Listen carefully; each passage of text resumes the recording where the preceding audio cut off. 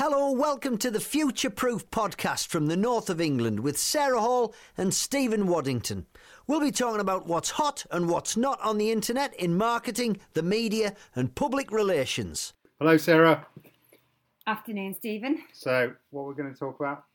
We've got a nice jam-packed agenda today, so we're going to talk about quite a lot about the CIPR today. A bit about fake news, got some Future Proof Edition 3, exciting news, and then a little bit about this Me Too campaign that sprung up this past week with all the Harvey Cold Weinstein. Feet tonight. Yeah, Cold Feet tonight will be good. What else is on? Apprentice. Have you been watching that? It's awful. I refuse. Okay. I wouldn't hire them as an account exec.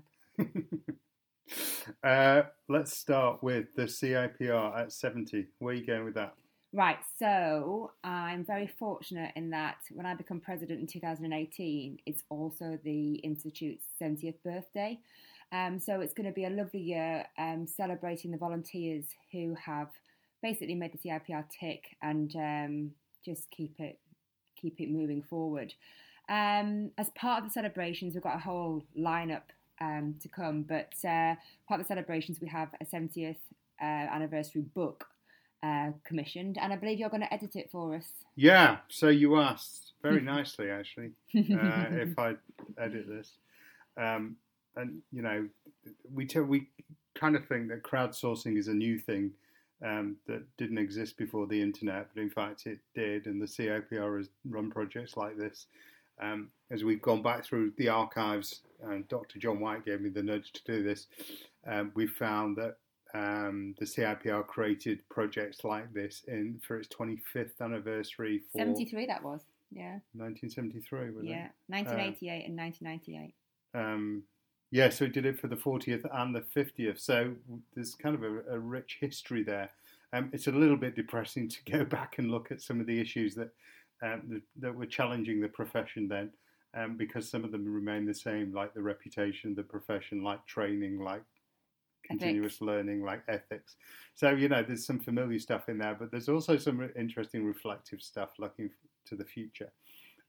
So what we've done is put out a call completely openly for pitches. We've identified 5 different areas that we want the project to focus on, ranging from, you know, perspectives focusing on history through modern practice to the future. We're calling that potential. And with openly inviting anyone that's a member of the CIPR or is in related industries and professions to submit to submit a proposal. In fact, that was one just like arriving on my Outlook. Yeah, you need to turn that off. Come Sorry. on, be professional. What's happening with your iPhone, for goodness sake? And I guess the other thing I would say is that as well as submissions by members, I am keen, because of the focus and vision for next year, which is to reinforce PR standing as a strategic management function. I'm really keen to perhaps have some CEO, FD voices, and certainly for some human resource practitioners who recruit chartered CIPR practitioners because they see the value in that. So we are opening it out so that it's a little bit broader than just membership and those in the industry, but hopefully going to be a really great read and a big celebration of where we've come from and where we're headed, because we've got a lot to be proud of. So head to the CIPR's website or my blog, wads.co.uk, for more information. There's recent posts on both. And if you navigate through the links, you'll find a link to the contributors guidelines and also a link to a Google Doc we've created where you need to submit your ideas. Deadline early November? 3rd of November, yeah, Friday the 3rd of November. So we've got 2 weeks to run. And then we're going to go through all the contributions, or Stephen and his team will, and look at them in terms of how they fit in the wider context of the book. So they're complementary, we've got no duplication, and basically decide on merit. Is that the plan? Yeah. So, and then there's a discussion about, do we self-publish this or do we go out to a publisher? I'd rather self-publish because, you know, of the ability to control to the deadline. It's a 70th anniversary book. It's quite important we hit the 70th anniversary. So I think we're going to end up self-publishing, but we've had interest from a couple of publishers that work with the CIPR, so we'll see. Okay, great. Next. Yes, so this is one I'm quite excited by. Right. It's a media event I'm chairing at the CIPR on the 22nd this is the of November. CIPR show. It is. Are they sponsoring? tears, remember? Go on, It's crack on. good. Anyway, no, this is going to be great. So we've got some brilliant speakers, including Charlie Beckett, who you might know because he's a professor at the London School of Economics. We've got Grant Feller, who's a journalist and content consultant, and he actually, the idea for this event first came from a piece that I saw of his in the Press Gazette, which talked about how the lack of investment in local media was one of the reasons that potentially tragedies like Grenfell Tower were happening, because when actually resources were high, you'd have always had journalists at, for example, council meetings who would have called out any potential issues by the councillors choosing to go for a more cost-effective route. Anyway, so Grant will be speaking. We've got Laura McInerney from Schools Week and The Guardian. And I'm thrilled to say that thanks to Kevin Taylor, who's on the board with me at CIPR, we've got Matthew Rodder MP, and I think he sits on the media committee at Westminster, so that's really, really useful. But basically, it's about what the situation is with modern journalism today, and actually whether resource-starved media organisations can actually serve society, and with specific reference to Grenfell. So it's going to be a really good debate, and I think it's going to cover an awful lot of things, and actually what the implications are for PR practitioners as resources continue to drop. So there was a couple of the individuals on this panel were at an event on Monday that I was invited to via Omnicom at the BBC, a World Economic Forum panel, thinking about topics for the media and technology streams for the forum next year. And Charlie was one of the contributors. And he's about to lead a project, I think, at the LSE about... Media Policy Project, it's called. So he's looking into doing some research into this area. And so the general tenet was newsrooms are really, really struggling for all the reasons that we know and are well rehearsed. And what's the role of the platforms like Facebook and Google in that world? And they're making moves towards various initiatives, but I don't think they're moving fast enough. All right, so you're talking about his Truth, Trust and Technology Commission, I think. This is Charlie Beckett, yeah. Okay. So that was an really interesting session I attended Monday. Unfortunately, it was Chatham House Rule, so I can't really talk about it. Chatham House Rule. Rule, that's what I said. Rule. You said rules. Rule. I did not. For that. I did not. I've written extensively about this. Anyway, this event, again, it's on CIPR Newsroom if you want to have a look. It's called Is a Lack of Investment in Local Media Damaging Society? 22nd November. Yeah, I know, but I will be in the front row. It explains, it does what it says in the tin. Writing shorthand. And it's really interesting because obviously we've always relied on media. You're sharing it. I am sharing it. I'm trying to get a bit out here. Shush. So anyway, I'm interested because we've always relied on media to hold power to account. This is changing because they're not able to do so. And actually, what are the implications for us, not just as an industry, but for society? And I think they're pretty far-reaching. Good. How's your week been on Twitter? It's been absolutely amazing. Well, there's been a few ups and downs in terms of, calling a bit of bad practice out, but my engagement's through the roof. Twitter's becoming increasingly feisty, don't you think? I think Sorry, it depends. that was a leading question. I think Twitter's becoming increasingly feisty. I think it depends on who you are and what you get up to. If you use it as a broadcast channel, I bet your engagement's dead as a dodo. Right.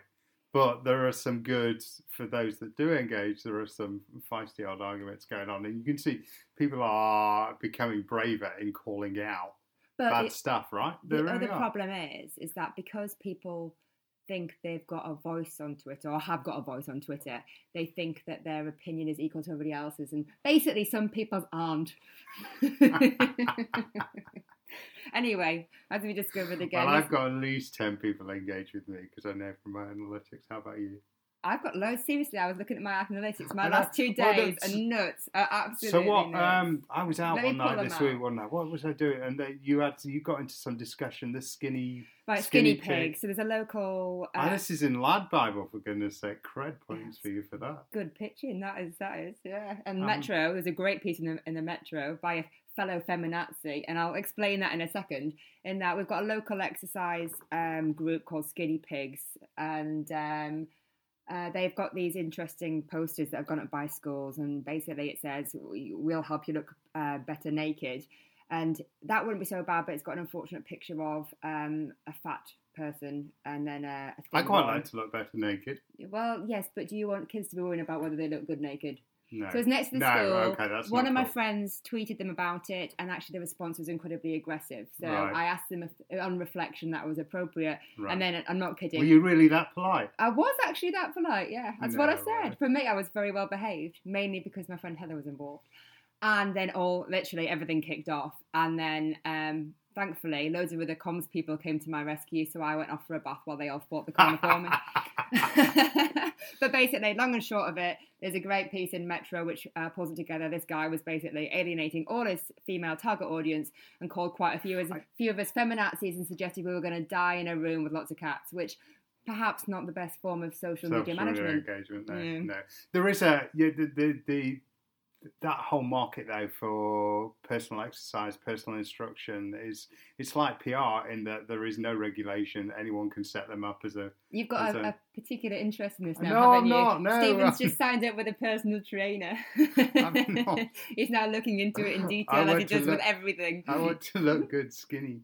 No, you don't have to be skinny. You just have to be healthy, and that doesn't necessarily equate with being skinny. Okay. That's also my problem. Apart from his attitude, this guy's attitude, I might have a problem with this whole you can only look good if you're thin. That's not the case. Right.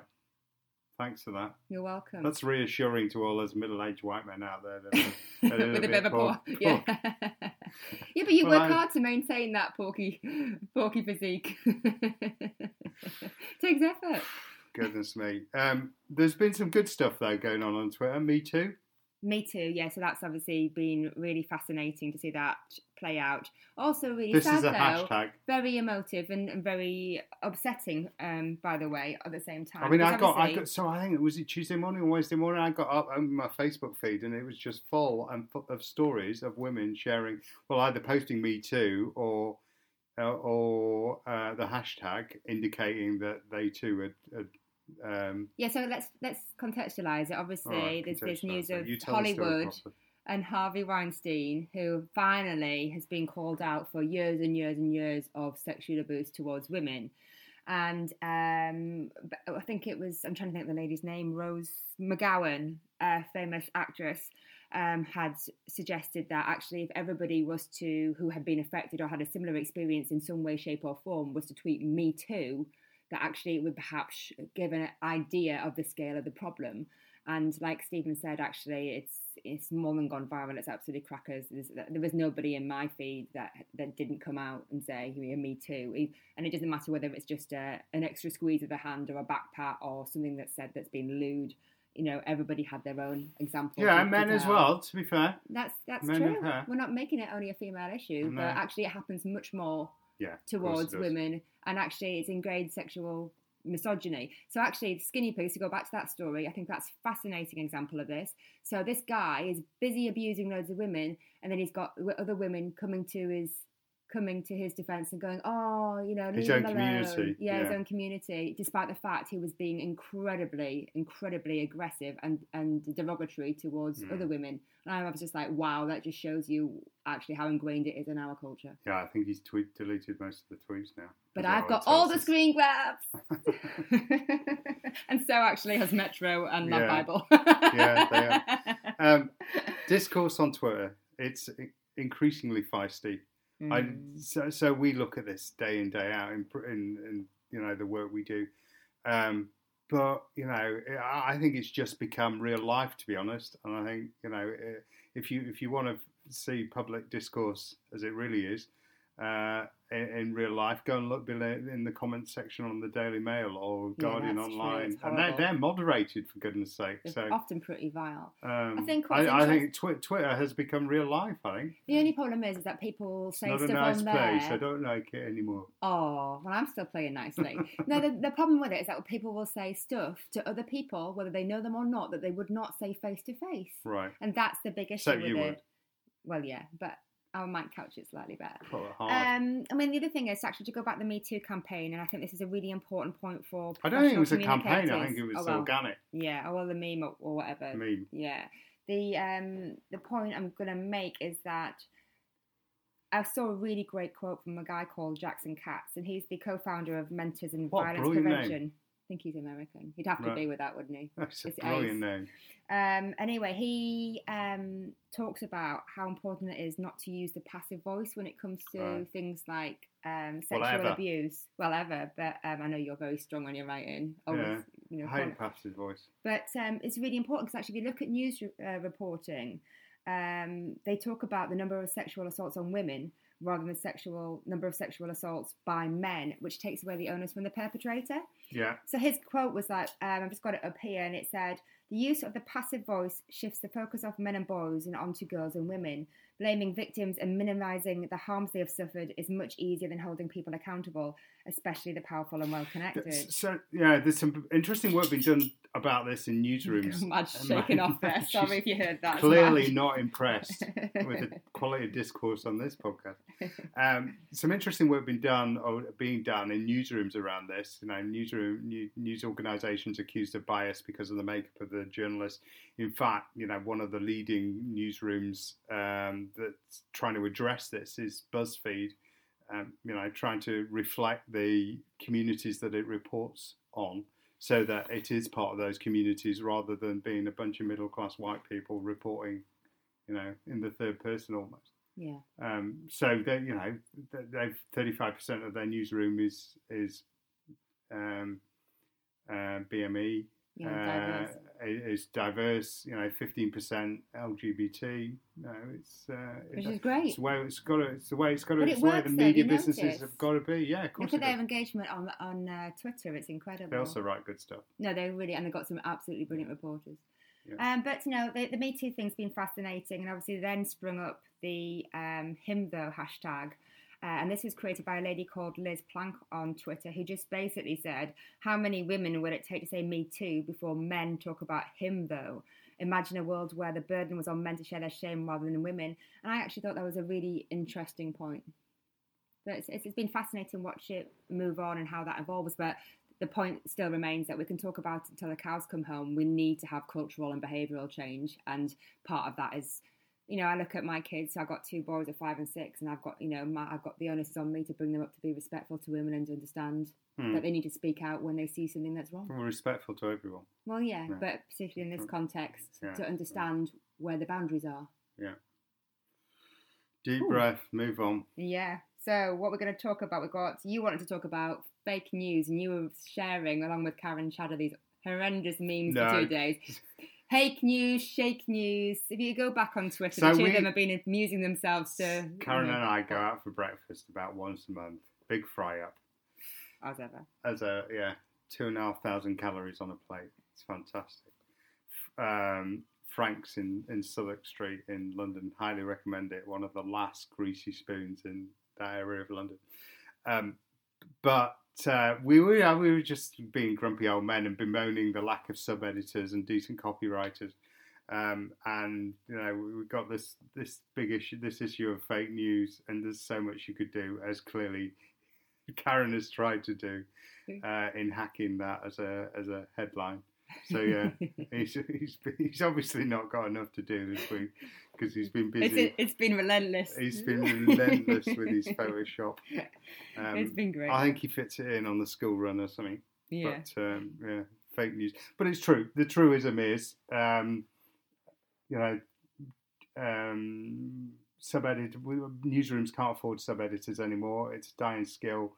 There's people like me that were trained as journalists that tinker every now and again. Back in the day, people like Steve Earle, my old colleague, who are great at punnery and mainly amuse ourselves and occasionally people on Facebook with it. But there's no serious point there, really. No, actually, though, fake news, and we could take that onto something more serious. Because I'm doing shortly for CIPR North East an event, I think it's Tuesday the 7th, I don't know if I've made that date up, but in November. Fake news! Yeah, doing a piece on fake news and actually the implication for brand management. And it's a similar presentation to the one I gave What is the implication for brand management? Similar one to the gave to the Westminster Media Forum, Stephen. And the interesting thing is you have to think about all the kind of content that's going up online and the huge amount, the volume that goes out every minute. and actually what it means to your brand reputationally if you had something that was to appear next to something that was, for example, inciting racial hatred or something like, or terrorism or something like that. And what's really interesting, the point I was going to make was that when I was speaking at the Westminster Media Forum, the ad industry seems to be all over this, but actually this is a massive issue for us in PR, and I think something we definitely need to start to get our heads around because it is a problem. Yeah, it's so the ad industry's tackling it because of the programmatic issue that they have no control. Algorithms are controlling how ads appear on a web page, and that needs to be sorted out. The cases where content is mangled deliberately or fake news is published deliberately by brands, I suggest a few and far between. It's a very good campaigning tactic for spreading misinformation. But I'm not aware of, There's two agendas for it, isn't it? It's either for making money, for pushing people to a website that you're trying to monetize, or for propaganda purposes. Yeah. They're the two main proponents of fake news. But it's something that everybody should be aware of and thinking about, and it should be put into your risk assessment plans, part of your risk assessment. Risk assessment, crisis monitoring. For sure. So we can cross fake news off. Have you got anything else before we go for the exciting future-proof news? What's the exciting future-proof news? Do I know this? We've got edition 3. So you're I'm busy getting on with shit, hang on. No, before we do that though, you've published every now and again. It's becoming weekly at the moment. You publish new essays on the future-proof community. There's been 2 really good ones recently. We've had some absolutely cracking ones. In fact, one of my very favourites is the one that went live today from Liz Bridgen, who has just co-edited a book with Dejan Verchik. I hope I pronounced that right, Dejan, I'm sorry. Called Experiencing Public Relations, which looks really great and it looks quite provocative. So I've just ordered it from a Routledge, and it looks at all the voices who are pretty hidden in public relations in terms of you have, kind of your dominant coalition who are very white, a little bit pale, male and stale, though I will count myself amongst that. And who, talk about PR as a strategic management function, but aren't the people day to day who are doing the do. Interesting, the front cover of the book has a lady covered in tattoos, so it might be people who are just not what you see in the textbooks and in any literature about public relations, but the people who are, working during the day, perhaps having to find workarounds in the workplace to do the jobs they're being asked. Within the resources and the time that they've got, which doesn't necessarily also fit with ethics as we would see it day to day. Absolutely fascinating piece. Please do look at futureproofandcomms.co.uk or follow the We Are Proofed Twitter handle. It's on there and getting quite a lot of traction. It's just well worth a read, and now I'm really looking forward to that book. She says as community manager and editor. Well, yeah, it is. So obviously I'm biased, but I don't always plug the stuff we get. That one is definitely a fave. You filter out a lot of shit as well. Yeah, I had to go back to someone the other day and say, I'm sorry, this doesn't quite meet the quality threshold. Okay. You do, yeah, you do. There was another one I landed in my email inbox about leadership as well. Which one was that? Was it very recently? Very recent, yeah. Sorry, You've gone completely blank. I've crushed it. So no, by an ex-ITN guy. Oh no, it wasn't the leadership. Oh, you were talking about where are the voices? Yeah. Expert voices. You confused me by using the word leadership. So it was kind of that, but actually it was about, it was more to do with where are the appropriate spokespeople and why are they not coming forward anymore? Really great. That was another really great piece that was pitched us, and I was chuffed to bits with that as well. Really fascinating in terms of why we don't see the people who could really help shed insight, and the problem that you have with 24/7 news where it's just on a constant loop of half an hour, and how that actually really doesn't help journalists or media or trust in the media. Yeah, QED. Yeah. I couldn't remember the thing. Couldn't remember the author. So that one's called All Quiet at the Top, Why the Voices of Authority Have Fallen Silent. And that was from ex-BBC and ITN newsreader Andrew Harvey. Right, so thanks for that, Andrew. And thanks to you, Liz, as well, because like I say, I'm chuffed a bit to the last few pieces. So I will read that properly, and we'll put links to both of them in the show notes. Edition 3. You had a crack at this. Didn't quite work. Yeah, well, so I had a brilliant idea Patting myself on the back. I still think it's a good idea. No, me too. The So media edition. it was a media edition, and actually I had the chapters scoped out, and I made a number of approaches, and I got bites for them. So I had people signed up.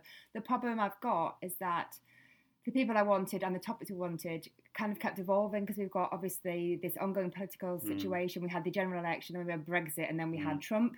And I could see that actually I wasn't going to hit the deadlines. So basically, on the media edition, it's pressed pause. It's not gone away because I'm still, I still believe in that. The panel you talked about at the top of the show. Exactly. Yeah. And then, but then I had a chat with a really good friend, an ex-colleague of mine, Liz Davies, and she was telling me, we were talking about... Our Liz, yeah, lovely Leslie. Talking about the CIPR at 17, she said, actually, the NHS is also 70 next year. So obviously I told her about the book we were planning, and then conversation got on further to how we could maximise this. We went to the House of Lords, didn't we, for the Fellows Lunch for the CIPR, and I met Rachel Royal, who's head of digital for NHS, and just, you know, when minds meet, she also mentioned about the 70th anniversary, and I'd said about being interested in doing something potentially for Future Proof, and Bing Future Proof Edition 3 has been born. So the theme is the NHS at 70 and lessons for the wider PR community, and I am super excited about how this is shaping up. We're going to look at all the best practice that goes on, history of the NHS, the legacy, the implications for society, some topics like key things on strategy and leadership, innovation, but really practical things as you'd expect, like the other editions to do with procurement, change management, public health, behavioural change. One of the ones I'm really keen to see is the chapter on politics and the implications when you have to deal with, obviously, a government you don't know how long they're going to be in power for, and then you have different parties who have different agendas. So, quite frankly, I'm totally got my mojo back over this. Can't wait to get going. The plan is to have this published in the first quarter of 2018. I am putting together a chapter list. It will go out, but it is a very niche. Edition, so I'm looking for very particular people this time. I've also got a number of meetings that I just need to see with head honchos at the NHS and NHS Improvement and Digital. So once they're done, I will properly go public with what this will look like. So you have to bear with me for probably a month or so yet, but it's in the works. It's going to be brilliant. I owe massive thanks to Rachel Royal and to Claire Riley, based in the North East, and of course to my mate Leslie for basically being brilliant. So watch this space. How exciting. I'm totally excited by this. Good. You got someone to write the forward. Maybe you do it yourself, let's say. No, you're not doing it. You should get the chairman of the trust or something. I've got a few ideas for that. Have you? Yeah. Good. All right. Don't you worry. Going to be busy next year. Yeah, who needs sleep? That's what I say.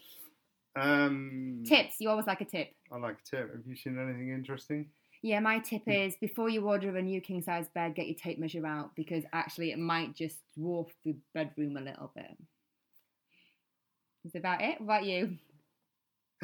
What have you seen that's interesting? You're getting a tape measure for Christmas. I'm not having a tape measure. You are, for you sure. You still are not using it. There's one in the drawer in the kitchen. Third or fourth time now you've done something like this. All right, so no, I bought the parrot mirror for the boat, and okay, we've had to move location, but that's only because you refused to move the radiator, which I think is really unfair and a little bit, just difficult on your behalf.